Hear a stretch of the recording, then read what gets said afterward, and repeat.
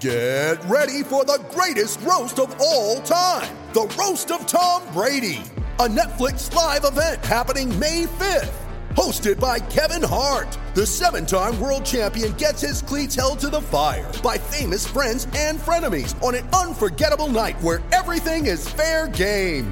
Tune in on May 5th at 5 p.m. Pacific time for the Roast of Tom Brady, live only on Netflix. All right, folks, welcome back to the latest Mount West Wire Football Podcast Week 11 preview. Thank you for joining us. Jeremy Moss hanging out with Matt Kennerly. MWWire.com is our website. Apparently everybody knows that, at least almost everybody, because, hey, people are stopping by. That's nice. Thank you for that, as always. Yes, and sticking around, too. That's always appreciative as well. So Week 11. November football seems to where crazy happens. Is that that's what I've noticed the past couple of years. Or probably forever, right? Yeah, I mean, things are always a little bit unpredictable.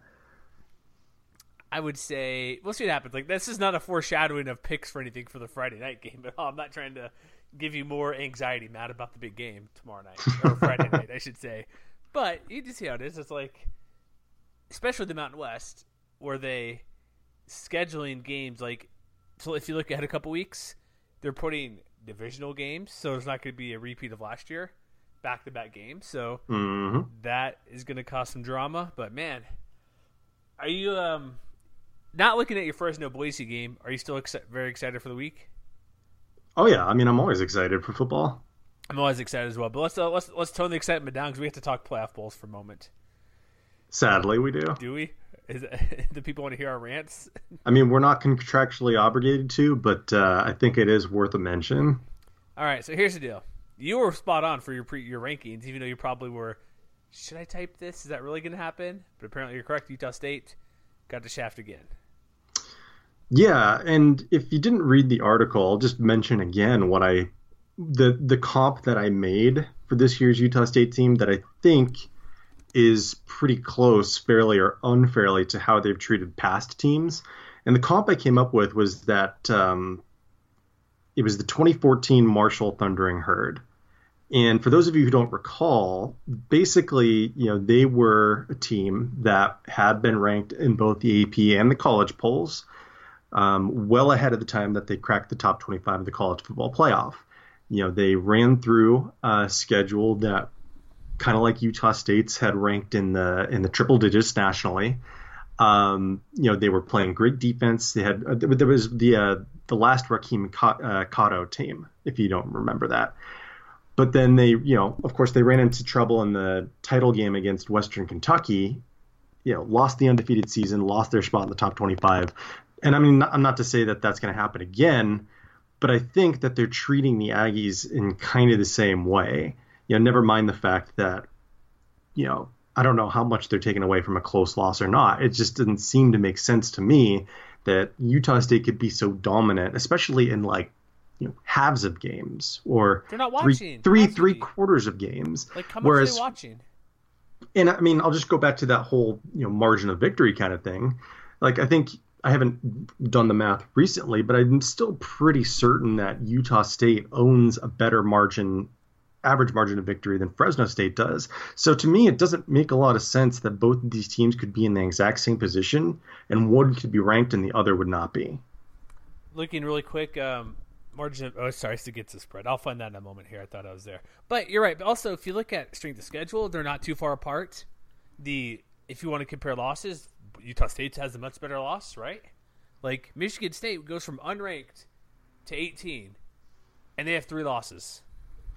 I mean, unless you're taking their non-conference slate into account, I think that maybe you can make an argument that beating Toledo, especially since they've won a couple in a row, the Rockets are maybe a little bit better win than any did they lose Utah last State night? had. They got beat by Northern Illinois the other day. Oh, did they? Yeah. Okay, well, now disregard that. They're back to 500. Sorry to bring that up, but no, that's perfectly fair. But I mean, if you look back at Utah State's non-conference schedule, like New Mexico State hasn't really done much of anything. Tennessee Tech, of course, is an FCS team. That's not going to move the needle. And then maybe having beaten Nevada gives Fresno State a little bit of an edge. But again, I just don't better. see where that is the difference of at least 3 spots. Because if we're talking about that, the hypothetical 26th spot that the committee isn't accounting for, considering the entire picture, I don't see much of a difference. I'm serious. That's probably like University of Utah. Like if they're arguing between Utah and Utah State, come on. Like if they're going to go that deep, because Utah State's probably considered for those. Like there's 5 teams. Like okay, who should be 25th? You got Utah State is Washington Drake now, aren't they in the top 25? Yes. So I don't know. It's like I don't get it because really, I found margin of victory. Currently, Utah State is third in the country ahead of Fresno by 1 point. However, last 3, Fresno's 35 plus, Utah State's 29, or basically 30 plus. Still, Fresno has an edge outside of only Clemson the past couple weeks. Mm-hmm. But I remember the Marshall game. I'm looking up here because they were undefeated and they didn't get ranked. I remember at one point in the playoff poll, Boise State was 1 loss ahead of Marshall. Yeah, they didn't get ranked until the penultimate rankings. Yeah, I believe that was week 14. It's like, I guess we got to put this team there somewhere, right? And they're doing what Utah State was doing. Like, I have their schedule here, 42-27, whatever, that's the FCS team, this next one. But like 44-14, 48-17, 56-14, 49-24, 30. Like their closest game was UAB 20 when they had a team before they disbanded for a couple years, 23-18. I don't know. I'm looking up just Sagarin to see where Marshall is at that year compared to Utah State. Marshall was 23rd in Sagarin that year. And I think that end of year, obviously not the week by week, but I don't know. And by comparison, I know that Utah State, I think, is lagging a little bit behind in the Sagarin standings at this point. But I'm pretty sure they're slightly ahead of where Marshall was in the S&P rankings by that point. Because Marshall by that point had reached the top 10. And I think Utah State is right around that. I can't remember off the top of my head. For overall S&P Plus? Yeah. So, looking like, the Marshall's comparison is pretty good, but also, if they're, like, they say they watch games. We know they're not watching the entirety of games because that's too ridiculous to watch. However, I don't know. Like, there's probably, 35 teams you're considering, you would say, in that range? I would think so, yeah. So maybe 40 at most. So they're watching condensed games, obviously. They have obviously full-time jobs. Some are high-profile, like a lot of these ADs and stuff. They got other stuff going on. So, how much are they getting of this game tape to watch? Okay, let's watch because obviously the top 4 is the only thing that really matters. Are they only watching these people? Oh, Utah State want to get good for them. But how closely are they watching? Okay, Alabama wins. They're watching a lot of the Alabama, LSU, Notre Dame, Michigan, Northwestern, Notre Dame.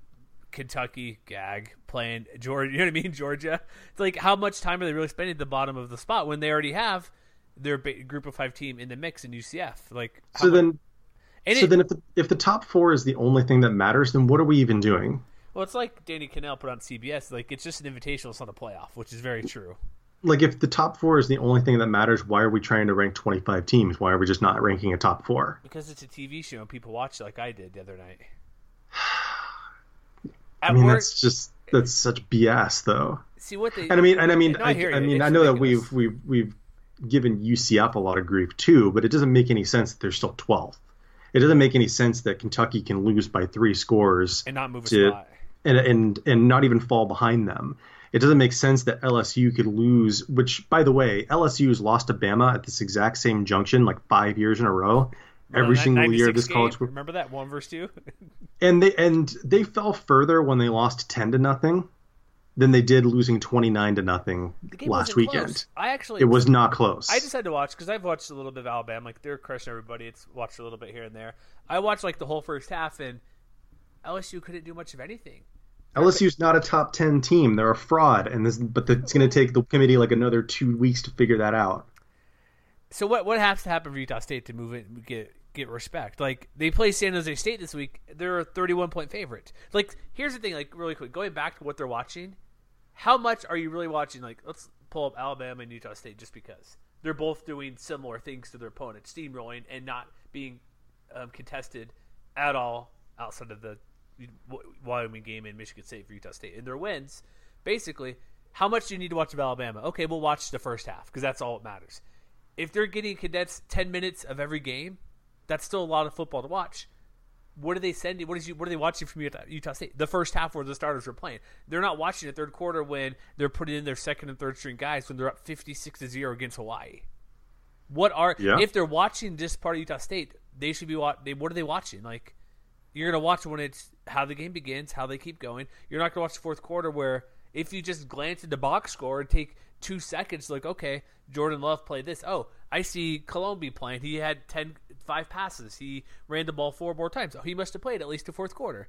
They're not going to dive deep, watch the whole game, because what are you learning if you win 56-17 or 56-10? So I don't know. I think if there's upside for Utah State, it's the exact same upside as last week. It's that the teams at the bottom of this week's top 25, they do. There's no gimmies among the games in the top 25, and maybe that's a good segue toward talking about games to keep an eye on throughout the weekend. Before we get to that, real quick, I want to bring up 2 things. I put in the recap article because I had it going, and thanks for calling to basketball. They saved my bacon for an hour so I can actually get something up quickly, being out and about. Also, David Pollock. Pay attention. He was so flustered during that broadcast because at Indianapolis at halftime, or in between games, dude, get it together. But 2 things to mention because we have our good favorite Iowa State team still ahead of Fresno State. God, let's not talk about that. No, I need to bring this up because I put in the article. So I'm looking okay, straight to schedule. Big 12, Mountain West. Okay, we know who has advantage, right? But you're playing Kansas. Fresno State played UNLV. I'm okay, let's see. Going into the game, both teams, UNLV and Kansas was 101 S&P plus, and they moved up after losing 2 spots. Mm-hmm. Do you want to know where UNLV was, Matt? Why don't you just tell me? 107. Yeah. So. Yeah, I don't know. I'm just saying, if you look, just take a glance. I don't know what they're looking at, but we know Kansas isn't good. They fired their coach. They have been playing a little bit better. But if they're using these extra information, not just wins and losses, because and I as a committee, they should be considered the same. Both teams have losing records, right? You would think so. No, I'm just saying. So what games? I don't know. There's too many losses last week. Whatever. I'm just still ticked about Michigan State moving up after beating whoever they beat. I don't know. Yeah, and I think I can't remember if I actually put it out there on Twitter. But it makes me think that the committee realized, oops, maybe we should have ranked Michigan State last week, and that was a makeup. Because there's nothing in Michigan State's schedule that suggests they should have jumped at least 8 spots? Yeah, unranked from unranked to number 18. So assuming they were number 26, first team out or something like that, which they weren't. There's nothing in that schedule that suggests that should have happened. And they beat Maryland, who has been a train wreck, and fired their coach after bringing him back. Yeah, I don't know. They have their Penn State is their best win, which is fine and good. And Penn State's not even that good. They're kind of falling. They're going down. They beat Purdue solid. They're a second tier 3 loss Power 5 team. Yeah, they lost to Arizona State, man. Yeah, just saying. Arizona State's not bad. They beat Utah, which I'm ashamed of, but Pac-12 South leading Arizona State, if I'm not mistaken. Do not bring that up to me. I'm sorry. Sorry. Really quick note, you've probably seen this. There's a way for a 6-way tie in the Pac-12 South. I know, it's beautiful. Carnage. And it could be 4. Can't wait. We'll see. I like chaos, but Utah. If there's a tie, come on, Utes. Really quick side note. We're doing the cranking the numbers here. Sorry, let me mute that here. There's a way Utah could be 8-5 and go to the Rose Bowl. Oh, that would be amazing. But let's get to our games here. What games? Obviously, we'll get to Fresno Boise, but what other games match do we focus on? Because last week it didn't work. It did not work last week at all. So speaking of Michigan State, they do host number 10 Ohio State. So there's a pretty good chance that if the Buckeyes beat the Spartans badly enough, they'll be bounced right back out. It's only a 3-point favorite for the Buckeyes. Yeah, I don't know. I don't know what to think about that. Is Navy going to beat UCF? Good question. And that's 9 a.m. on Saturday morning Pacific time. Both games are actually, so yeah. Yeah, and also Wisconsin at number 20 Penn State. If we're rooting for the Nittany Lions to get bounced, that's a really good opportunity.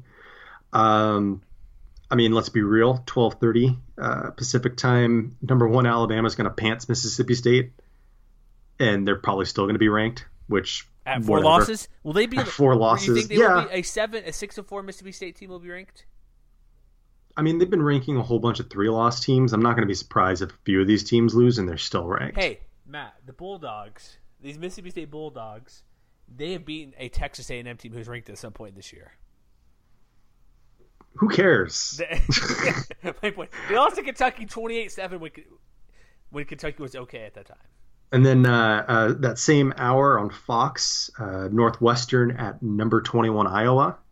The Wildcats, if I'm not mistaken, they still control their destiny in the Big Ten West. I believe they're the division leading Big Ten West. They went out and they're in the championship game, right? I believe that's correct.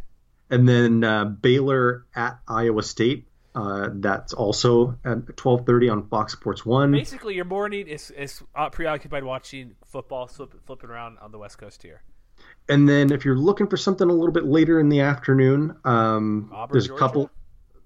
Yeah, I don't know about. Yeah, I guess so. Well, I mean, Auburn loses, they're going to drop out, right? Yeah, definitely. Like, I don't know. Kentucky lost and stayed the same, so. And then at 4:30 Pacific time, you got number 19 Texas at Texas Tech. That's usually something that gives them a little bit of a headache. And then number 2 Clemson at number 17 Boston College at 5 p.m. on ABC. There's a lot of opportunities here. I think the biggest opportunity, now I'm not going to say game specific, but all these 3-loss teams, if they lose, there's no way they can all be ranked. They found a way to rank all these 3-loss teams, so I have no idea. But you get my point. Like there are. Let me scroll back through here. Michigan State could have 4 losses, and these are all underdogs as well. So if they all lose, which is probably not likely, but Penn State has 3 losses, they could lose. Michigan State obviously 3 losses, they could lose. Mississippi State would have 4 losses because they are going to lose. You have also I don't know about Kentucky, whatever, but Iowa 3 losses. But here's the thing: Northwestern would probably be ranked if they beat Iowa, right? At 4 losses. There's also a very good chance that Wisconsin could be ranked if they manage to beat. What's Wisconsin's record? Yeah. Wisconsin's 6-3. Yeah, okay, yeah. But I mean, look how many teams with 4 losses. Are they really going to bypass a 1-loss teams? It's going to be really stupid, I think, one way or the other. I'm getting mad again just thinking about it. Let me ask you this. So, scenario here, really quick before we get to our games, actually, that we're talking about. If, let's say, half of these teams with 3 losses lose, which is, 4, I think I said, right? Mm-hmm. Let's say just a split, which is possible for how close these lines are. Would that be enough to get Utah State ranked? I think it would depend on which ones. Sure. Well, okay, Mississippi State for sure, but there's 6. I don't want to get through too deep, but some are going to lose. But if there's let me put it this way: if there's a single 4-loss team ranked, I'm going to find Bill Hancock and hunt him down. All right. I don't know. That's a good note to end that discussion on. Also, our buddy Logan Jones, who does Utah State stuff, he had a conversation with Bill Hancock a while ago that should be up on the site soon. Basically, yeah, he had a long Twitter feed on it. So if you find him, was he L? Oh, geez, I have a Twitter handle. I'll retweet it later again from our site account or my account. But he's going to put something up about basically it was a mess. The conversation about going through. Even though I've talked to Bill Hancock before, he's a super nice guy, but he's a shield or a lackey, a talking mouthpiece for the playoff. Eye test. Yeah, Utah State. Whatever, man. They should be 4th. Come on. They should. UCF lose. All right, okay, well, no, we'll do this next time because I don't want to do too much more of this. Let's get to games. Let's do it. Fresno State, 23rd. Kudos. I'll give a small clap for being 23rd. Thank you, committee, for ranking them. At Boise State. Current line, 2.5 for Fresno State. So it moved down. It's opened at 2.5, went to 3, back to 2.5. That sounds about right. Over-under is only 53.5. That seems a bit low, right? I think a little. No, actually, that sounds about right. Well, the last 2 times, it wasn't the last year 17-14 and then like 27-21. Yeah, I don't have those numbers off the top of my head in front of me, but Pretty I know close. that at least the championship game last year was an under for sure. Yeah. Also, Friday night game at the Blue Turf on Albertson Stadium, 7:15 Pacific, 8:15 Mountain Time, ESPN2. All right, so where do we begin for this game? Because this is clearly a huge game, which will have a deciding factor more so for the Mountain Division than the West Division for who wins. That's pretty true. Because Utah State isn't losing until they play Boise State. I don't think so. And no. so if Boise State loses, I know our buddies Raj and Colin, everybody's listening, Eric, if they're not going to win the division. Because I don't think they can. Right? Utah State's not losing twice, so that's a big indicator. If Fresno wins, it's still a collision course with them and San Diego State. Mm-hmm. Because Aztecs, they lost to Nevada, right? Am I correct on that? Yes, they did. Yeah, that's right. So that would be they could still win out and get there because tiebreaker, obviously. So if Fresno loses, obviously goes toward Boise, Utah State, and Fresno's still in the same boat than they are if they win or lose compared for the conference title. So what's your biggest thing? You wrote the keys for this game for the Fresno side. What's your what are those for them to come away victorious for the first time since 1984 in Boise, Idaho? See, the thing about this game is when I was thinking about the keys, it was really hard to think of just three things. Homer. Well, no, and that's not having to do anything with that. Let's put that out there right now. I know. No, it's just because these two teams, aside from the rash of injuries that Boise State has had, are more or less the teams that I expected them to be coming into the season. And so it was hard for me to think of something that was different from what I thought back in August. And so, I mean, the first thing I started with was the offensive line, because there's some concerns about the health, especially of the right side of the offensive line, because they've been pretty sturdy overall since losing Netani Muti earlier in the year. But they've had to start three different guys at right tackle in the last few weeks. They're expecting Cyrus Tuatele to be back, I believe, on Friday. But when you're considering that, even with the injuries that Boise State has, that they're one of their biggest strengths is the pass rush is still very much intact. To me, one of the big things that this game is going to start with is how well Jabril Frazier and Curtis Weaver can play against an offensive line that, by and large, I think you can probably throw Utah State into this conversation. But when it comes to pass protection, I would say that they've probably been the best in the conference. Don't they have 5 allowed only, right? Isn't that correct? Yeah, I think Marcus McMarion's sack rate right now is about 1.5%. It's ridiculous. But, of course, they haven't really faced very many pass rushes quite like the one that Boise State's going to bring to the table. So, I mean, I see that. And then I also see opportunities for Fresno State's strengths on offense to line up really well with some of the weaknesses that the Broncos are facing now. Because one of the other things I mentioned was the fact that, this is something that we talked about a little bit last week, the Bulldogs have done a very good job of distributing the football to their tight ends and their running backs.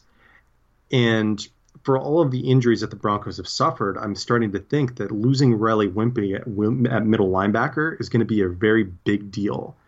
Because it wouldn't surprise me to see the Bulldogs get rid of the football quickly, get their running backs out in space, especially someone like Ronnie Rivers, who's proven to be kind of the big play guy. Since he's come back from injury, he's averaging about 6 yards per carry, nearly 7 highlight yards per opportunity, which is basically just when he's getting to the next level, how many yards is he getting? Far and away, he's the best among the runners in that regard.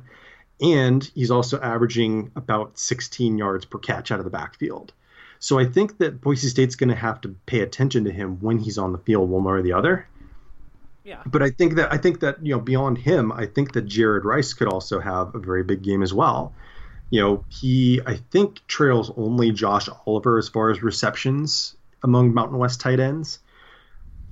But if they choose to attack up the seams between the numbers, that I think is where they've been hit hardest by injuries. Not only with Wimpy, but with DeAndre Pierce is gone. Kikoa Nawahini's not having quite the same year that he had last year. They're starting a redshirt freshman, Tyreek Jones, at the other safety spot now. And, they're having to replace Wimpy with a redshirt freshman and a senior who have, they've seen a little bit of playing time this year.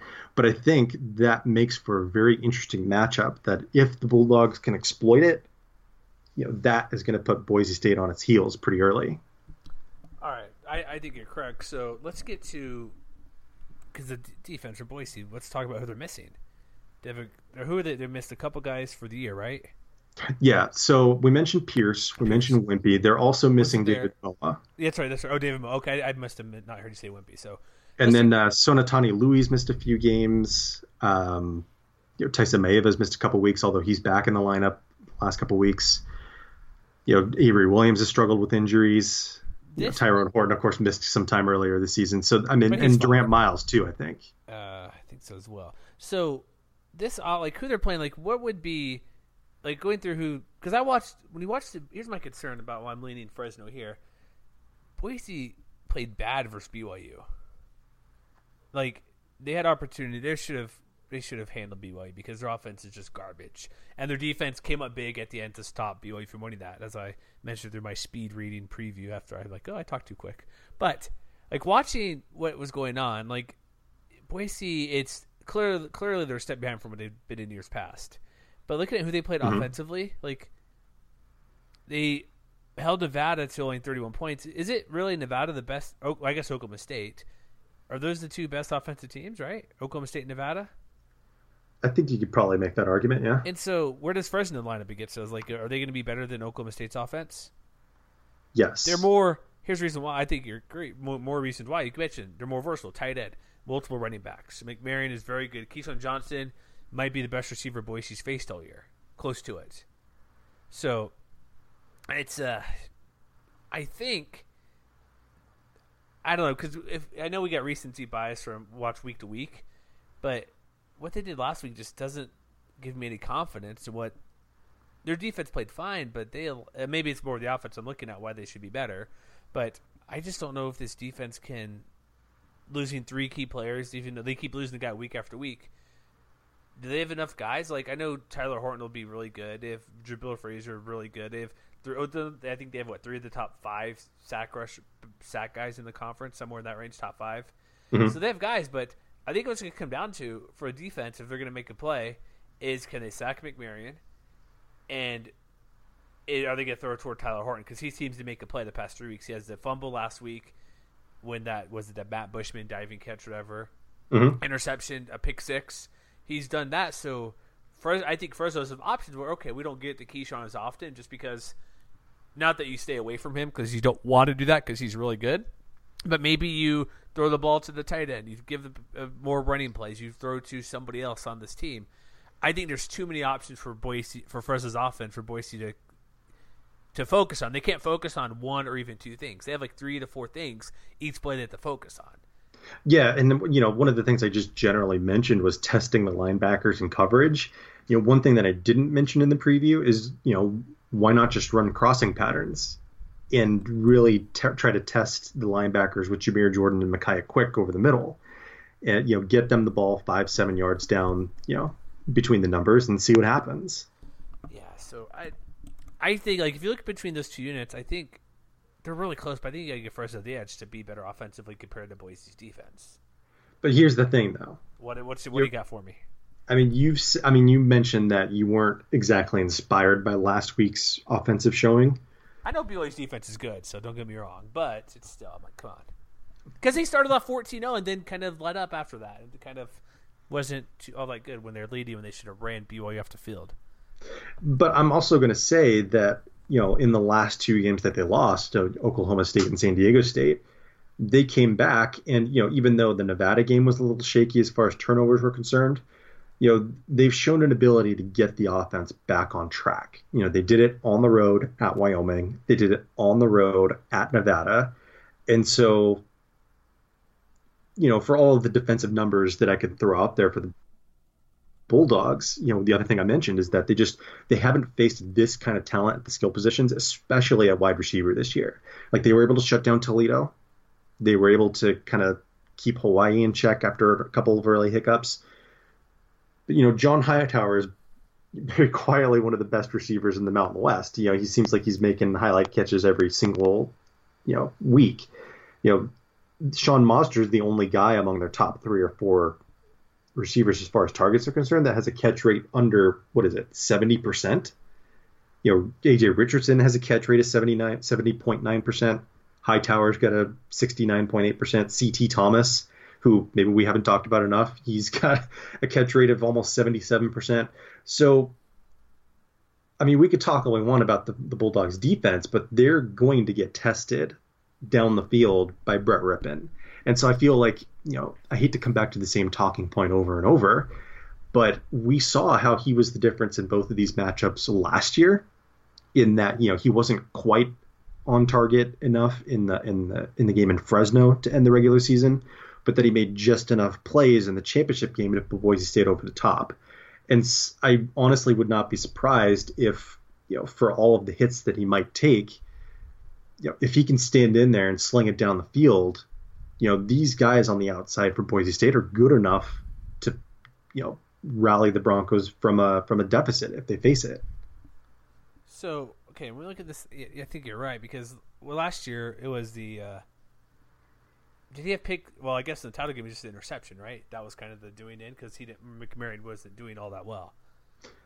Yeah, I mean, like I said, this Fresno State offense is leaps and bounds better from what it was.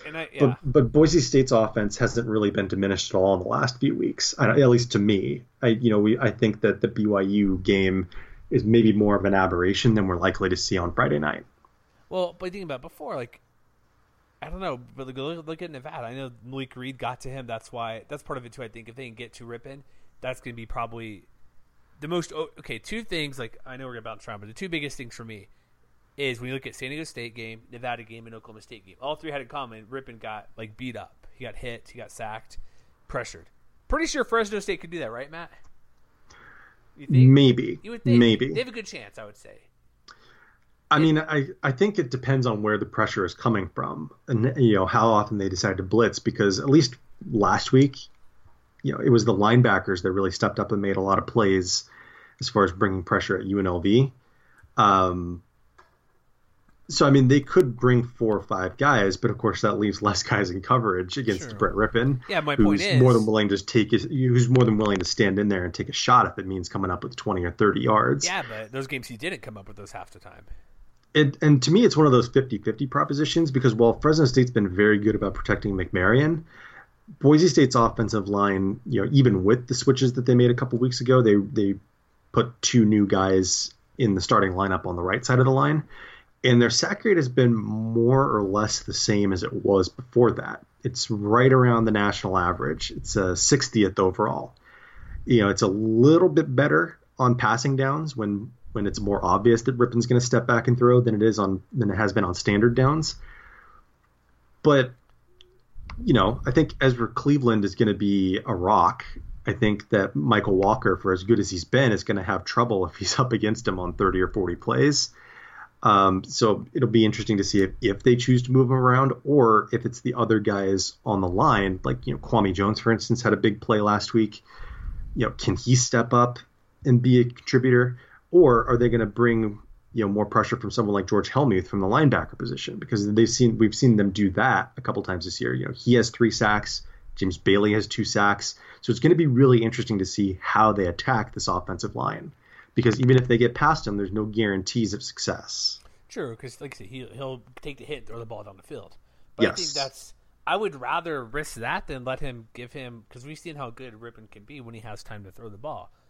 Why would you want to allow, not all the time, but the 50-50 proposition you mentioned, I think you get a better chance of attacking and getting the hand up or pushing him around than dropping 7 guys. I mean, I think how those situation plays out is going to have a huge difference because, Rippon was pretty much nails in those same situations last week in passing downs. He was 11 of 17 for 119 yards. The week before that, when they had to hold off Air Force, he was 9 of 15 for 215 yards. So he's shown a propensity to make plays even when a defense knows what's coming. That's true. All right, so anything else we need to discuss, or is it prediction time? Any other nuggets we need to mention? Not that I can think of. I would say, I don't know. This will be a good one. There's reasons. Actually, can I mention one more thing? Of course. This could be another instance where special teams makes a difference. Oh, we should mention that, shouldn't we? We should. Because Boise State hasn't been too great on that this year. It's going to be really interesting to see how much confidence they have in Hayden Hogarth, because both teams have been pretty good about finishing drives. Like Fresno State is 20th as far as points per trip inside the 40, and Boise State's 25th. So like when they've marched down the field more often than not, they've been able to score touchdowns. But I think that Fresno State might have more confidence in Asa Fuller than Boise State does with Hogarth, because Hogarth hasn't really had much range on a lot of his kicks. I'm trying to pull up the numbers right now. He's only 5 of 8 on attempts from within 40 yards. And both of them combined are only 3 of 8 from over 40 yards. So I'm kind of thinking that this is a game where we already know both these teams are super proficient on third downs. They've also been really proficient on fourth downs as well. So I think when the chips are down, especially in that 40 to 30 yard range, I don't think either team is going to hesitate to put the ball in their quarterback's hands and tell them to make a play. Sure. But how they make those plays is, I think, going to look different, because I wouldn't be surprised if Boise decides to try to go for a bigger chunk of field, and whereas Fresno State settles to just try to move the chains. But obviously, I could be wrong about that. Just really quick about red zone proficiency. Fresno State that's San Diego State. They've been in the red zone the most out of any Mountain West team outside of Utah State. They've scored 39 times, 7 field goals, 32 TDs out of 88%. Boise State, I know it's only a 5% difference, and they played the same game, so you can kind of go off numbers. 31 trips, 26 TDs, 6 field goals. So they're not quite as proficient as Fresno State, because Fresno State's been down there 13 more times in the red zone. I mean, I think this is a game where it's going to be all or nothing. I would be very surprised if you see more than 1 or 2 chip shot field goal attempts. So what would you say is chip shot within the... within 30 yards. Oh, 30, you think 30 yards chip shot for a college kicker? Well, you know what I mean. Yeah. I think if it's more than 30 yards, these teams are going to be aggressive. All right. Also, did you know ticket sales are not too spicy for this game either? Really? They are. I'm looking over at the Idaho Statesman. At this moment, this was put up last night. November 7th, I should mention the date. Schools reported that nearly 29,000 tickets have been sold as of noon Wednesday. That's 7,000 until capacity at 36,387. They expecting walk-up sales? I'm sure people will show up. All right, they better show up, right? Yes. This is the best home game of the year for them, right? For Boise State? Well, they get Utah State too. Let's not forget about that. At the moment. Sorry, they got San Diego State too. So at the moment, this is the best home game. So what's your prediction? Because it's a 2.5 line, favor Fresno, 54 over under. Matt, is this year Fresno, who has a good team, actually beats Boise State? So actually, I'm going to give it a little bit of context first. S&P Plus has this at Fresno State 33, Boise State 24. Ooh. I think it's going to be a lot closer than that. I said back in August that it was going to be within 3 points, and I stand by that. Ooh. So I'm going to say Fresno State 27, Boise State 24. All right, that's a close one. Game-winning field goal, maybe? Want to go that far? Oh, Lord, I hope not. I'd rather be, if you go that route, be down 24-20 and go for a game-winning touchdown drive. Really quick, Number Fire team rankings. They're kind of the similar. 30 to 26 Number Fire, 27, 24.5 each team rankings. I'm going to go Boise State to lose 24-20. Fresno will win 24-20. All right. Whew. That's a long game preview. What's up next for Saturday? We still got to do more games, right? We're not done. Yeah. We still got a lot more to do. No, we are good. No, we'll keep going here. All right. So actually, let me hit pause real quick here, folks, and we'll be back in a moment. First game on Saturday, New Mexico at Air Force, where quarterback questions are surrounding this game in full force. 12:30 Pacific, 1:30 Mountain on CBS Sports Network. Air Force, nearly a 2-touchdown favorite, Matt, against the Lobos team who might be starting Colton Gerhardt again, maybe? He is on the depth chart as the starter, so probably. That's why Bob Davies we'll see. That's kind of reading what he talked about this week. I guess he had that Liz Frank injury earlier in the year, so he's coming back from that. And so he should be more healthy than last week where he played a bit, but I don't know, man. Lobos, it's messy on offense. It's besides the Hart, it's come on. Get something going, right? I mean, you know what's really tragic about that though? What's that? is that in recent history, this has been one of the most wildly entertaining offensive games that anybody could watch all year long. You think so? I'm just going to give you a reminder of how many points these teams have scored in this game over the last 5 years. All right, are you ready for this? Go for it. Surprise. So I'm working backwards to last year. Okay. So 82, 66, 82, 85, 94. So what you're saying is watch this game. What I'm saying is it's going to be a real crime if New Mexico's not up to the challenge of giving us another wildly entertaining chapter. Can they? That's the thing. I don't know. And what's going to be interesting is that one of the things that really stood out from last week's game is how much pressure the Aztecs were able to get on Colton Gerhart. They really struggled moving the ball through the air, and a lot of that came down to the fact that San Diego State had 6 sacks, which is kind of an aberration because no matter who's been under center, New Mexico's been pretty good about protecting the quarterback. I think on the season, the number's only up to 16. But, Gerhart in limited time, I think his sack rate right now is about 15%, basically 1 every 6 dropbacks or so, which obviously that's not sustainable for a working offense. And Air Force doesn't have quite the same talent at linebacker to bring that same kind of pressure, because that was where the Aztecs really thrived last weekend was, Kai Vitazzino and Troy Cassidy really getting after it.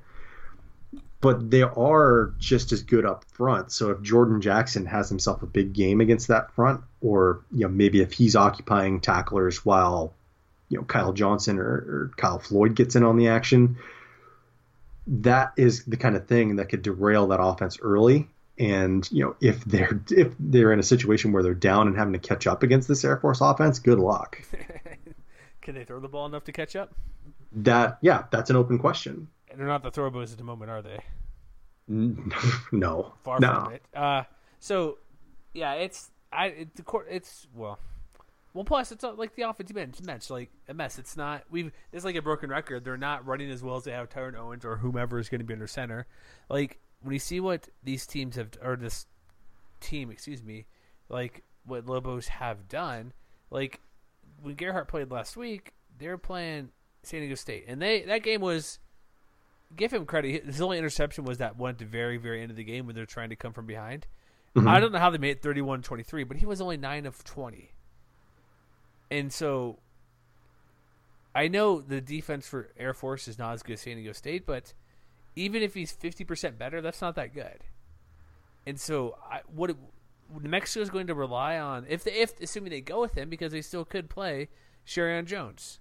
Like I don't see a difference between the two. I do, sorry, but because Jones can throw more accurate. But as for production-wise, I don't think he's going to make all that much. I would lean Jones if he's healthy to play, because we've seen him. Yeah, he throws some picks, but he can actually move the ball in the air. Where Gerhart, we've seen him play last year, seen him play this year. He was better running the ball a little bit when he had those opportunities. And unless they tweak the offense, I would go with Jones to... If they need, because you're right. If they're behind early, like they're down 21-10, 28-14, that's a big enough gap where they're going to need somebody who can actually throw the ball down the field and not try to run it a lot or make these short passes. Mm-hmm. I mean, I think that Gerhart is, or whoever ends up with more time under center, they are going to have to be the guy to be the catalyst, especially early on, because one of the things that the Lobos have really struggled with recently is just getting off to a fast start. And if you look at success rate over the last 4 games, which if you're not familiar with Bill Connolly's work, first of all, you should. But success rate is basically just 50% of the yards you need on first down, 70% on second down, or 100% on third or fourth down. In the last 4 weeks, in the first quarters of games, they haven't cracked 37%. On the season, they're averaging 42% overall. Which leads me to believe that, we've seen them get behind and have to kind of charge hard in the second half to rally. Like we saw it against Liberty, for instance. We saw it a little bit against Colorado State and things like that. And maybe some of that has to do with the caliber of defense that they've played in the past few weeks. Like they ran through a buzzsaw in October with Fresno State, Utah State, and San Diego State all in a row. Obviously, Air Force maybe isn't on that same level, and they've shown a propensity to giving up big plays through the air, especially early in games. By opponents' passer rating, in the first half of games, the Falcons are next to last in the conference. So if Gerhardt can find a rhythm early, if he can attack down the field with Delane Hart-Johnson, we've seen him make big plays here and there. Yeah, he's a good receiver. He's a good. I mean, he's one of those guys very good at getting those 50-50 balls down the field. So if they can get the ball in his hands, pick up big chunks of yards early, get in the end zone early, get a lead against this Falcons team, they're going to have a good chance. So let's go to the Air Force offense now. All right. So I'm reading what top secret head coach, security clearance, Infinity, Troy Calhoun has to say. So who's gonna start quarterback? We gotta watch it. We gotta watch practice this week, guys. You know how it is. We gotta watch the reps. Anybody who watched last week's game should know: 1, Donald Hammond III is healthy. 2, he's a better quarterback than anybody else on the team, Isaiah Sanders or Aaron Worthman. Well, Sanders threw the INT against Army, right? Because I remember they had to have the lone turnover, and that was a bad throw. Yeah, Worthman didn't play. I just mentioned him because all three are okay or good enough, I'd say. But Hammond should be the guy, like especially for him coming in at the half. Had he not played last week, or maybe came in for a couple plays, you know what I mean? Maybe there'd be a question if he should play due to health. But he played that whole half. He's healthy. Put him in there. That's your best chance to win because we've seen what he could do running the ball, passing the ball. He's the guy. Like he had. I should pull it up. Didn't he have 200 yards in a half last week? Something like that. I think so. Yeah. It was quite a bit through the air, and that's a dimension Air Force never has. So if I'm Calhoun, which I'm not, but I'm just saying, go with the guy who nearly had to come back victory last week for you. Might as well, right? Have him play. Like he started twice. Yeah, he's had an injury. He's came in. He's played 4 of the past 6 games, and Hammond just seems to be the better guy. You know what I mean? Like for what he can do. Oh, sorry. Let me rephrase that. He was 7 of 15 for 120. I think a prior week he had 200 yards or something. But 2 touchdown scoring drives, and after scoring 0 points in the first half to lose 17-14. So clearly he moves the ball. He passes the ball well. He has a command of the offense. Players like him, relatively speaking, more when he moves better on the field. Because Sanders was just 5 of 7 with a pick against Army. Mm-hmm. So I don't know. I'm thinking that's what they should go with, right? Like, is there any question to you why they should go with somebody else? Well, I mean, I think if you step back and take a look at the whole picture, I mean, Sanders does have a better completion rate. You know, their yards per completion is pretty similar. But his yards per attempt are a little bit better than Hammond's. And as far as yards per carry is concerned, he's averaging over a yard more per carry than Hammond is on the ground too. So, I mean, I don't know if it's quite as clear cut. I just think they play better. If it was me, I would probably go back and start Sanders. Ooh, interesting. I just think watching when Hammond plays, like maybe I'm just looking at last week, but Sanders did nothing. Hammond comes in and nearly leads him to a comeback victory. But I think that no matter who ends up under center, the one thing they're going to have to avoid is bad turnovers. Because when I was doing research, I ended up writing the article that covers both teams, so be on the lookout for that. But here's a very fun fact for you. Do you happen to know where the Lobos rank in takeaways right now in the Mountain West?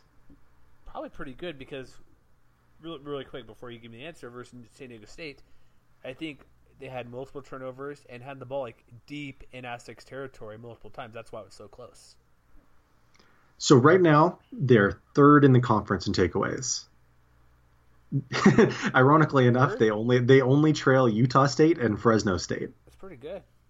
Which obviously those 2 defenses have been playing out of their minds all throughout the year, which is really funny because the only reason they have a -2 turnover margin is because the offense is dead last as far as giveaways.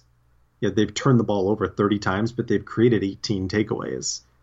So I think if Air Force can avoid those kind of dumb mistakes that they had last week, that is going to be another thing that gives them an advantage. Interesting. No, that's a good point. Because this game itself, let's get to our predictions here in a second. Here's one other thing to mention as well, which is kind of a big deal. New Mexico is sitting at 3-6, as are Air Force, as is Air Force. As is Air Force, yeah. They both have the same record, both overall and in conference play. So this game, like Lobos technically have a chance for a bowl game. Just saying. Technically. They have enough games left. If they win versus Air Force, they beat Boise State and Wyoming. They're going to a bowl game. However, Air Force, more realistically, Air Force is 3-6. They have a shot at 5 games to get the top APR to get in. So winning this game is key. They could win out possibly, but this is the key for either team. Whatever we can kind of joke about Lobos having a chance against Boise or even Wyoming to get the bowl game. Loser almost assuredly is out of a bowl game. Pretty much, yeah. New Mexico for sure. Air Force, it's going to be real tough to win those final 2 games. All right, so prediction time. It's 13.5, which seems way too much for Air Force, right? Can we agree on that at least? Yeah, I think that's fair to say. Why do you think it's a 2-touchdown line real quick? Why is that the case? Because New Mexico's looked hopeless on defense. Not last week, man. I don't know. They were pretty good last week, I'd say. They've been very up and down this year. That's a good way to put it right there. All right, so what's your you start off this time. What's your prediction, or what's S&P Plus say? So S&P Plus has it at Air Force 33, New Mexico 25. Okay, touchdown +2. So they do have the Lobos and the points. I think there's going to be a little more offense than that, but I would probably take the Lobos and the points too. I'm going to say Air Force 40, New Mexico 30. That's a lot of points. You think it's going to continue the trend? Yeah, I think so. Over maybe like a mini version of what we've seen the last few years. Over-under is just 56.5.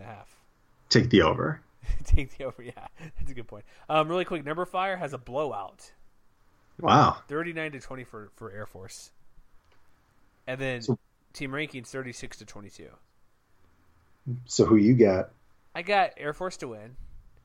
New Mexico's going to cover. I think it's going to be like what was your score again? I don't want to repeat that. Mine was 40-30. I think it'll be like 38-23. All right. So still a lot of points. Oh no, I can't. No, no, I can't say that. I apologize, because I think New Mexico will be closer than that. I will go 38-30. Sounds good. There we go. I have to get it right, don't I? Good job. Good job. Thank you. I can do math, I think. All right, next game is Utah State, San Jose State. Aggies win by 40 points. Moving on. Next game. No, kidding.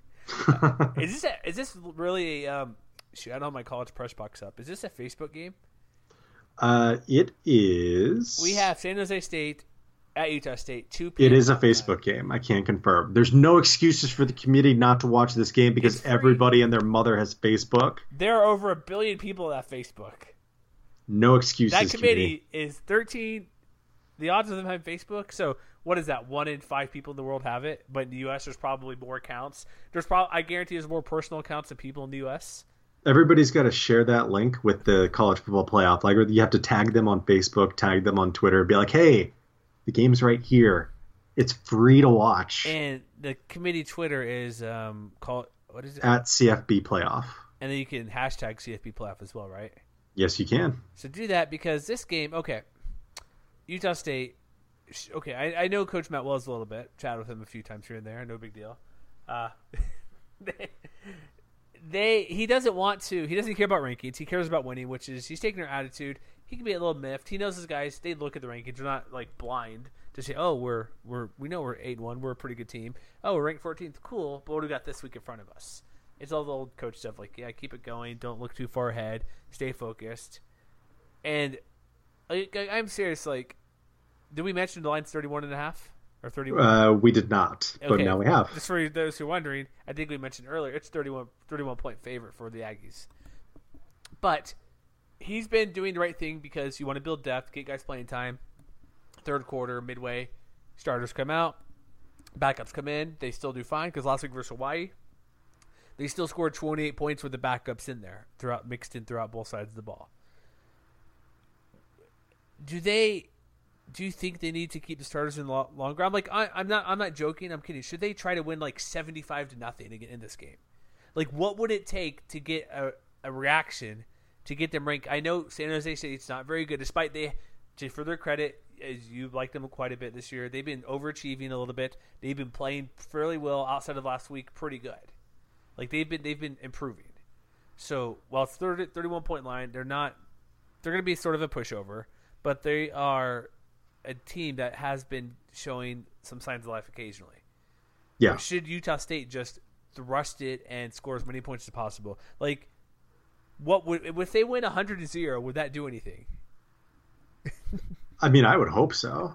Like if they're just playing their game and not doing anything fancy, and just shoving for 60 minutes, then shoving. I would hope that it would. I mean, it's just I'm going to tell you the same thing I said last week. The answer is yes. They have to do everything they can because the strength of schedule isn't doing them any favors, so they have to make the best of it. And the best thing you can do is win by as many points as you can. You know what they got to do? Not pull what UCF does and keep making games interesting in the fourth quarter. Yeah. Which they are not outside of the Wyoming game. See, what concerns me about this game, thinking about San Jose State, is a couple weeks ago they did a pretty good job of defending against the run, and I think on the season that has been one of their strengths. By rushing S&P, they're maybe a little bit below the national average. They rank 81st overall. But, they're right around that average as far as opponent's opportunity rate, which, again, is just how many times are opponents getting more than those first 5 yards. And they're right around the average as far as stop rate, which is just plays stopped at or behind the line of scrimmage. But they had a rough week last week against Wyoming when they knew exactly what was coming, against Nico Evans and Sean Chambers. So my biggest concern, which, if I'm Utah State, I exploit this as much as I can. We've seen what Darwin Thompson and Gerald Bright can do. And more, we've seen what their backups can do too. So if they choose to see the field sometime in the third or fourth quarter, it would not surprise me if that's something that the Aggies elect to do, is to just run the football right at the Spartans and say, see if you can stop us.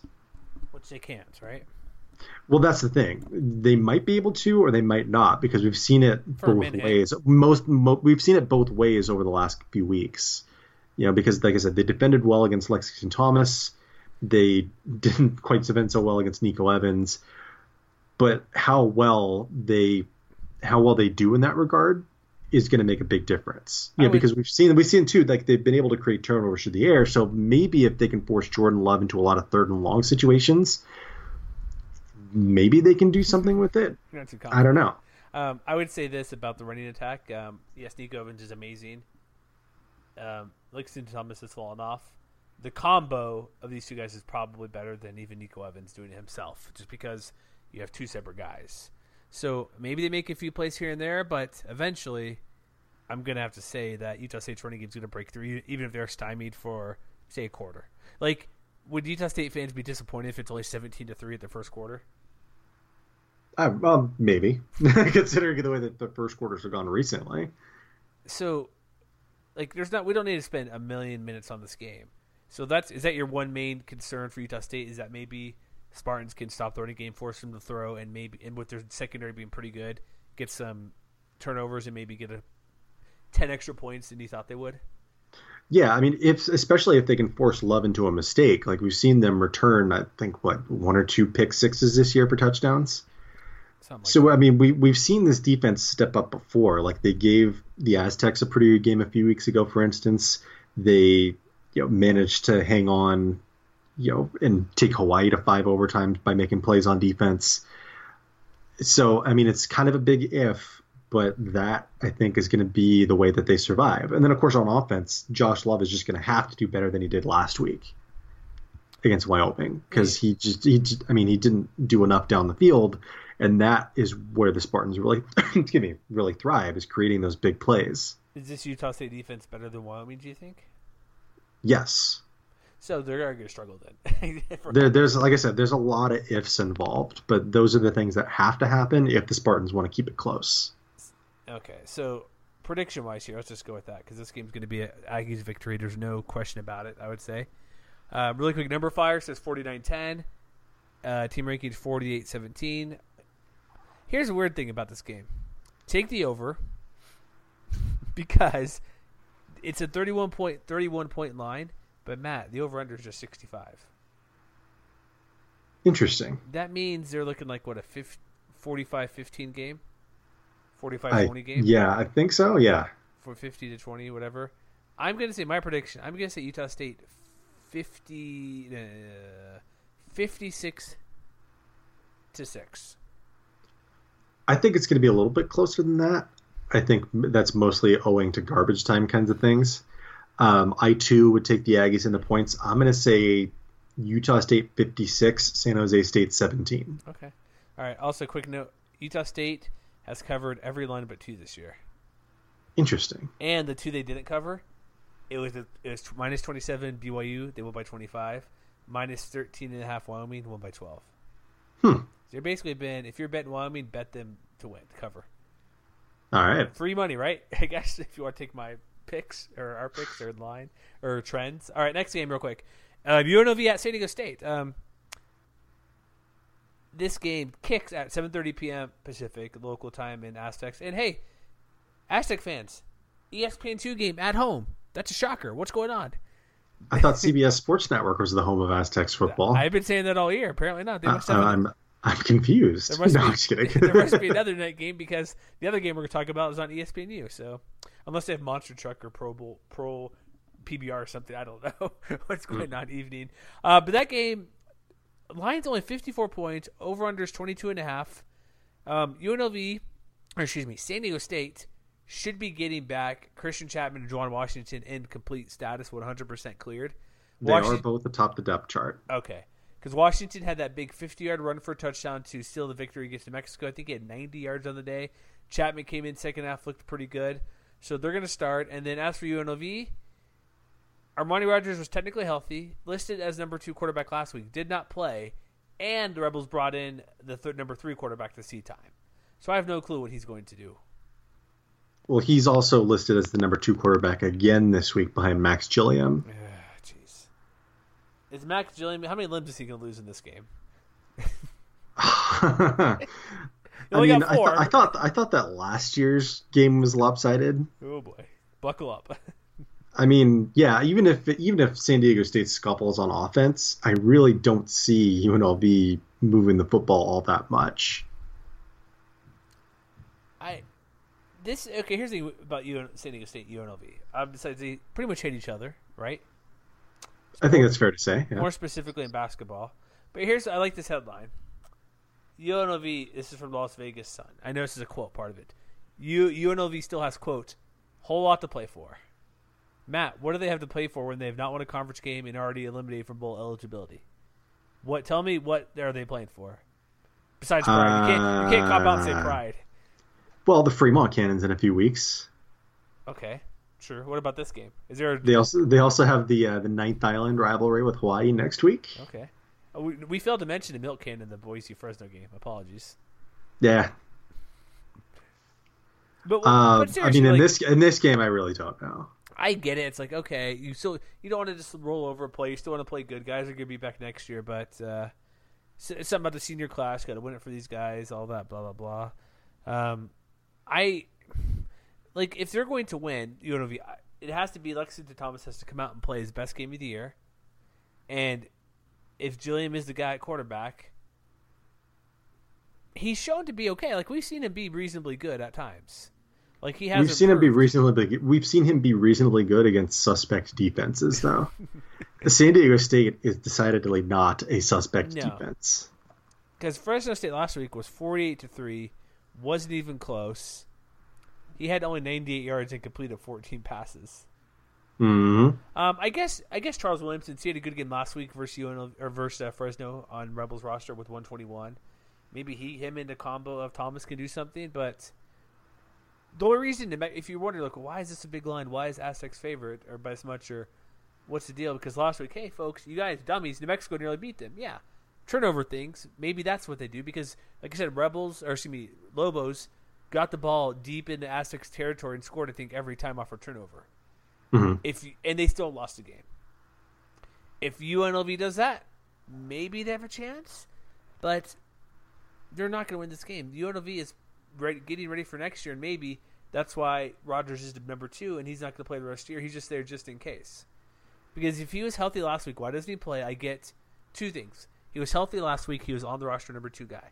I get not starting him right away because, hey, it's the first game back. It was a foot-toe injury. He runs a lot. You're on your feet all day. You're quarterback. You're throwing the ball, plant foot, all that stuff. but then he gets passed over for the third quarterback. Why would he play much this game if it gets a much better team? Well, no, sorry. They played Fresno. Apologies. A team that's as good defensively in the same ballpark. And I think an equal footing team. Why would you? You know what I mean? Like, why would you see him play this week if he didn't play last week? Well, and I think that to that end, like we've already seen them make moves to try to get some of the young guys that they brought in the last couple of years more playing time. You know, they benched Nathan Jacobson, their left tackle, for Justice Oluwaseun, who's a redshirt freshman. I think he was a pretty solid 3-star guy in last year's recruiting class. So he's going to be projecting Gilliam's blindside. We've already seen Tyleik Collins carve out some playing time for himself. You know, maybe they give Charles Williams more responsibility because he's only a sophomore after missing last year. So I think that maybe that's what they're using these last few weeks as kind of a measuring stick to see what these young guys can do. Because even if it's not pretty in the present, you know, they've been recruiting pretty well relative to how they've done historically. And if they can just show that they can be competitive, which, again, against San Diego State's defense is easier said than done, this is still a team that has a lot of pieces coming back next year. So that, I think, is maybe the justification for some of these moves that they're making. I just don't think it's going to be particularly pretty this week. Maybe they're playing for next year. Maybe that's what it means Rivel have to play for. I don't know. I just think, whatever. They're not going to win. If they're playing for the future, that's fine. Tony Sanchez better hopes he's around for the future next year, right? Yeah, I mean, I don't know. Did you happen to listen to one of the recent episodes of podcasting at Played Nobody? I have not listened to that in a little while. What are they talking about with Sanchez? Well, they were talking about just, you know, coach job openings that are likely or might be opening sometime in the near future. And both Stephen Godfrey and Bill Connolly made the case, as I think it was Ed Graney of the Las Vegas, I forget which paper he writes for. Is it the Sun or the Review Journal? Ed Graney had tried to lay out the case that they need to be patient because this year just happened to be kind of a lost year. I made that case. Did he listen to me on ESPN, whatever, Las Vegas radio talking about that? Come on, Ed. No, I'm kidding. Maybe. I have no idea. Because I've made that same case as well. Like, well, sorry, go ahead. But you can't forget what the Rebels were able to do in September as something to look forward to. And like I mentioned a minute ago, the fact that they have so many pieces coming back next year is something to build upon. But you can't do that if you're constantly shuffling head coaches in and out. Can I pour cold water over his look at September? Sure. Okay, you played USC 43-21. Not close. Fourth quarter, UNLV was outclassed, outperformed, down 24-7. They were close due to a couple trick plays to keep them in that game. Mm-hmm. Then they beat UTEP, who finally won their first game of the year last week. And, like, what? Did they have a 20-game losing streak, 30-game losing streak, something pretty bad? I think so, yeah. And then they beat Prairie View A&M. How the heck is that in September to, look back and be positive? And they lost to a pretty good Arkansas State team by a touchdown. That's fine. But, like, what is there really to look back and say, look how good we were in September when they were 2-2? Well, the defense was a lot tougher in September than they have been recently. And that is really the thing that's held them back because they've given up at least 40 points in each of the last 5 weeks. They're averaging, 50 points a game. They're giving up exactly 50 points a game defensively. So, I mean, if Juwan Washington comes out and runs for 150 yards in his first full game action back, that's not going to be surprising.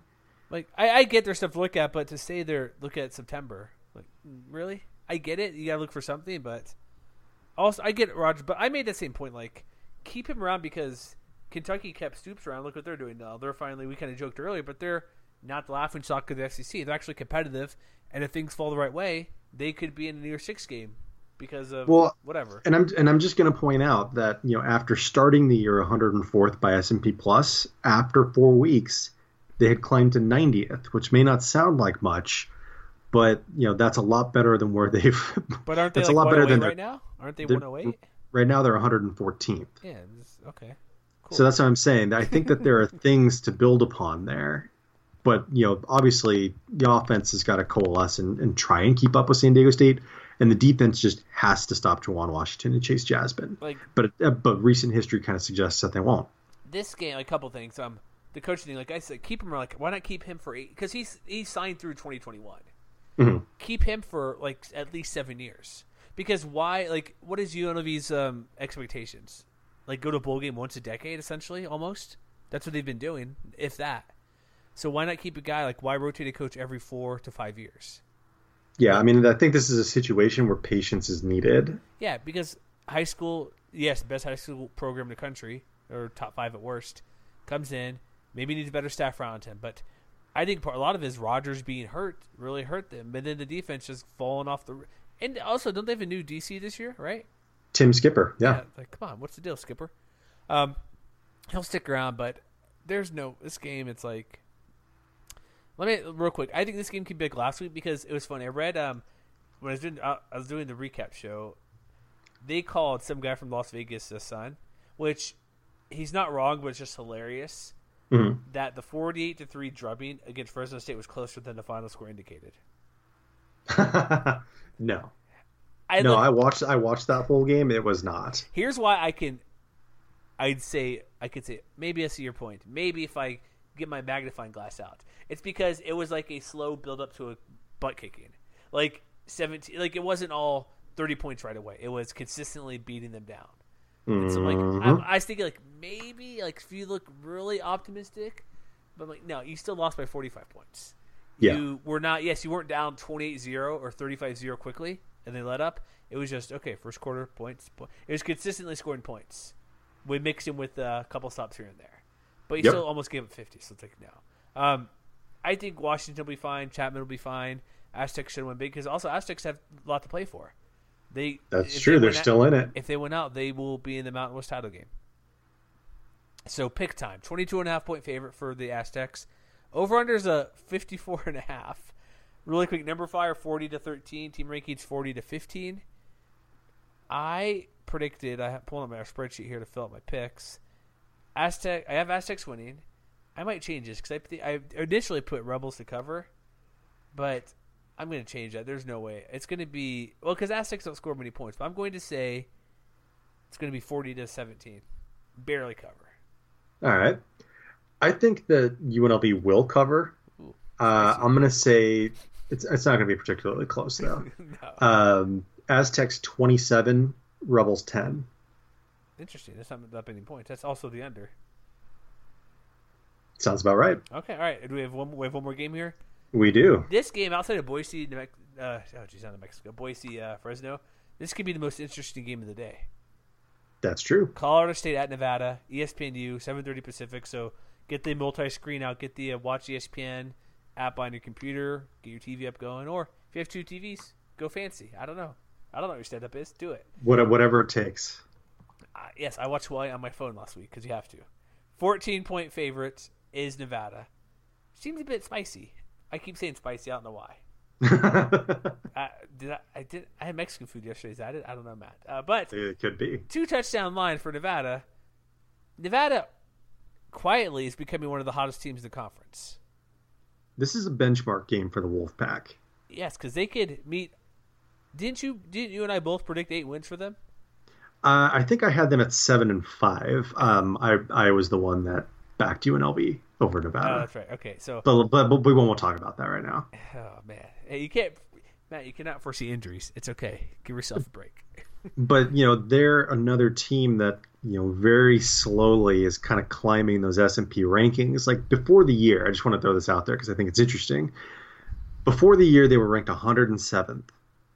And right now, they're 84th, which might not sound like much, but this is a team that's starting to put together more complete games on both sides of the football. Hey, that's like a 30% jump. Come on, that's nothing. It is. Not nothing.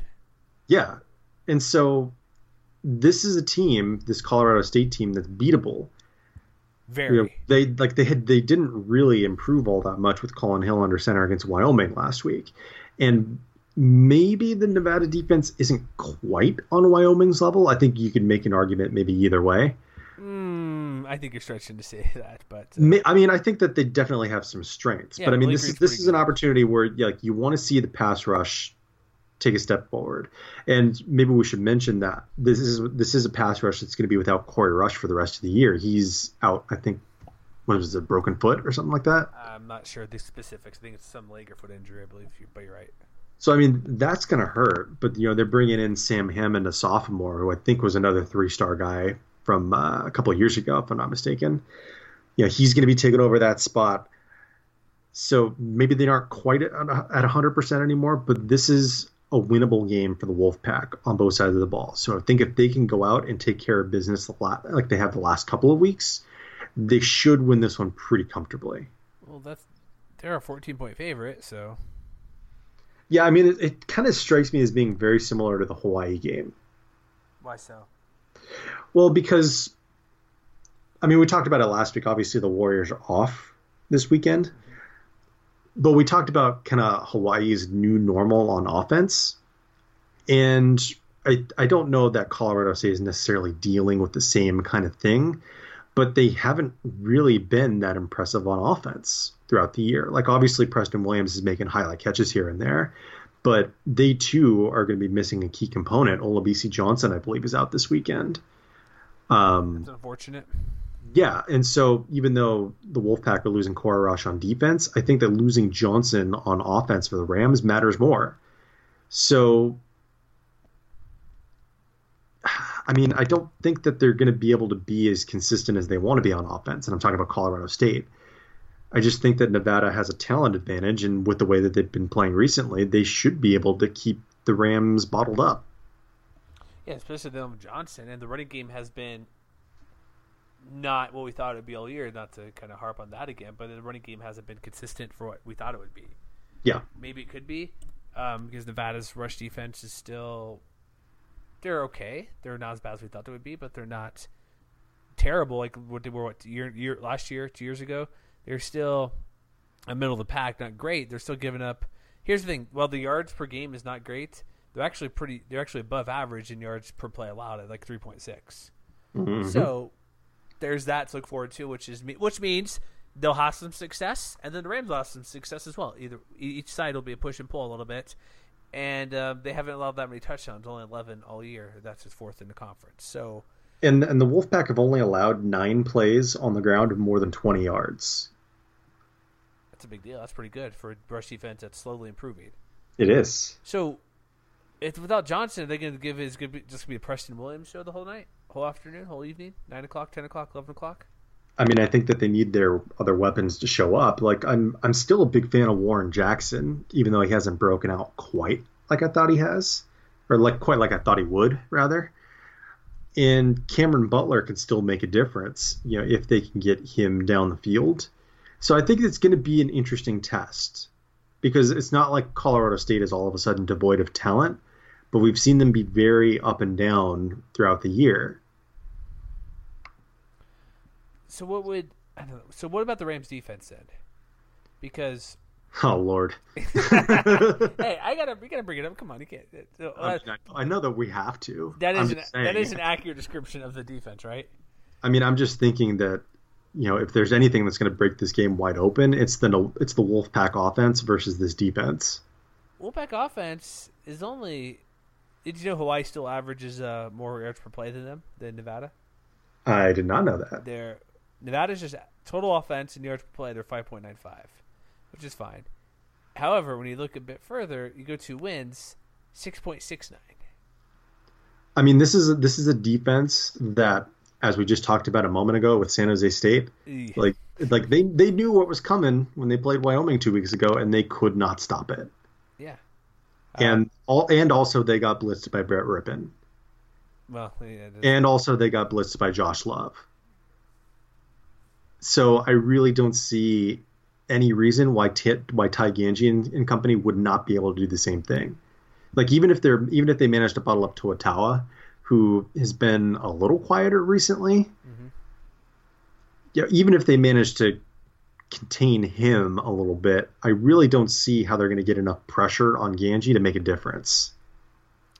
No, So I'm starting to lean that 14 points might be accurate. What would make you say? Well, for me, to make it a close game with Johnson being out, which I didn't realize till now, it's a big deal.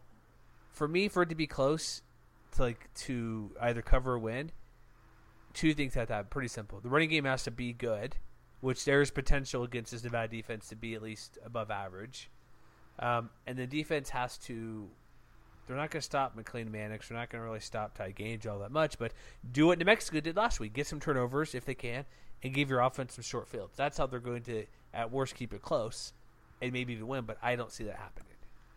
I think the one big thing is that Colorado State desperately needs a pass rush because their production on the year has actually been very strange. In September, they had 2 sacks in August and September rather. So from Hawaii all the way through the Illinois State game, 5 games, 2 sacks.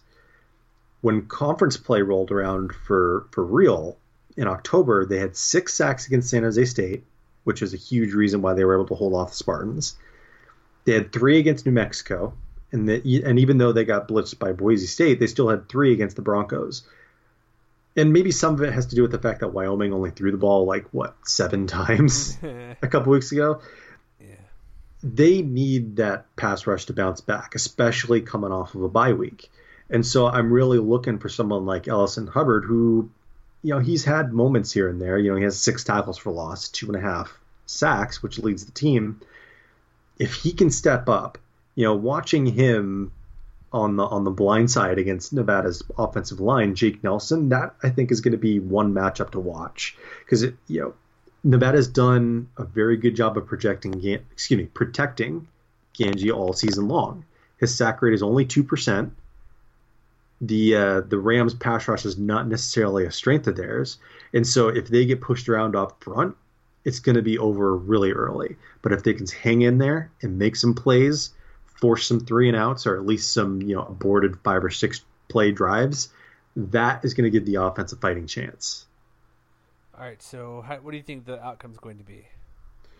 Well, S&P Plus has it at, let me see where it's at. They have it at Nevada 39, Colorado State 24.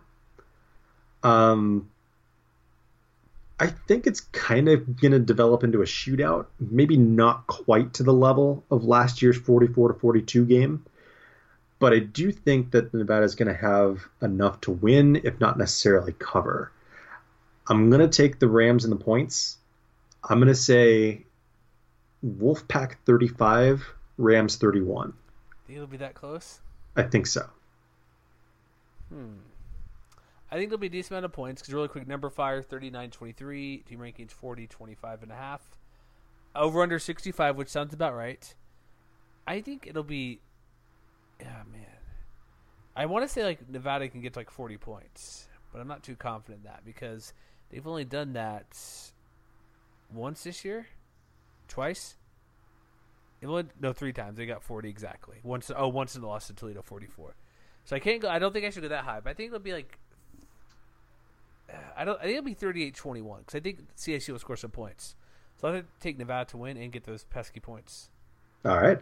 Even though that means I need to change my pick in my spreadsheet here, Matt. Let me fix that right now. I had to make 2 changes already because I made those earlier in the week after talking. I'm like, besides Johnson being out, have to make that pick change, right? You can't keep it the same. I wouldn't think so, no. All right, anything else we need to add? Because we've gone lengthy. Well, we got an hour. We're good. We know we do. Just over an hour. People enjoy it. I think we're all set. Watch all the games this week as much as you can. There's only 5 of them. One's Friday night. No excuses. One's Friday night, and there's a decent gap. One's on Facebook, so remember, tag the playoff committee, folks. Every highlight. Instead of tagging the committee, I will see who's on the committee because I know who some of them are, which we should easily find. Let's find their Twitter handles as well, right? So what they can't block us all. Also, what you do, don't just tag them. Do you know how to do a photo tag? Yes. So it makes a clean tweet and not a. Sorry, people. If you tag us 10 people and there's a photo, I shake my head. Come on. Some people do not allow you to add their handle and a photo, which makes sense on some level. But if they do allow that, I'll tweet out who they are, tag them as well. We should just make one big thread, right? Oh yeah. Just let them be aware because Aggies, come on. I know, Matt. I know you want your Fresno State team to play in the not playoff. That'd be awesome. But the Big Money Bowl game. But we got to get 2 teams ranked, right? at least. Definitely, we got to. All right, so check out all of our stuff on that. We'll have you'll have your prediction early in the week Monday. We'll have all our typical Sunday stuff, your winners and losers. I'll have the bowl stuff out, which apparently people love. So thank you for checking those out. Basketball's here. Go Wolfpack to beat BYU over the weekend, or to start. Yeah, I guess no. Depends. Go everybody. 6-1, right? 6-1, and I'm not gonna say I was gonna say about San Jose State, but good luck for beating Life Pacific. Congratulations on the one victory so far. It still counts. They're 1-0. But yes, me and Eli doing basketball podcast. Check that out. We got a couple new writers talking hoops, so make sure to. Here's what I tell people, Matt. Do you subscribe to a website to like a RSS feed or bookmark anymore? Sort of, yeah. Do people know how to do that still? I would hope so. Bookmark our website because it hasn't gone that far in style, has it? I don't know. I still use the RSS feeder for stuff. RSS reader. I just use bookmarks. I'm an old person though. I have bookmarks too, but I get too many. So I'm like crap. Or I bookmark stuff. Whatever. We don't need to dive into that, but follow our site quite closely because we do so much content and may be pushed down. And so don't just go to the homepage. Oh, what is this? Read it, obviously, but if you're looking for Boise State stuff, Fresno State, Hawaii, we have team drop-down menus. You can search by football, search by basketball, or Week 11 football. There's a tag at the top. A tab, I should say. Click on the tab, Week 11 stuff. So just make sure to peruse and hang out on the site. Tell your friend.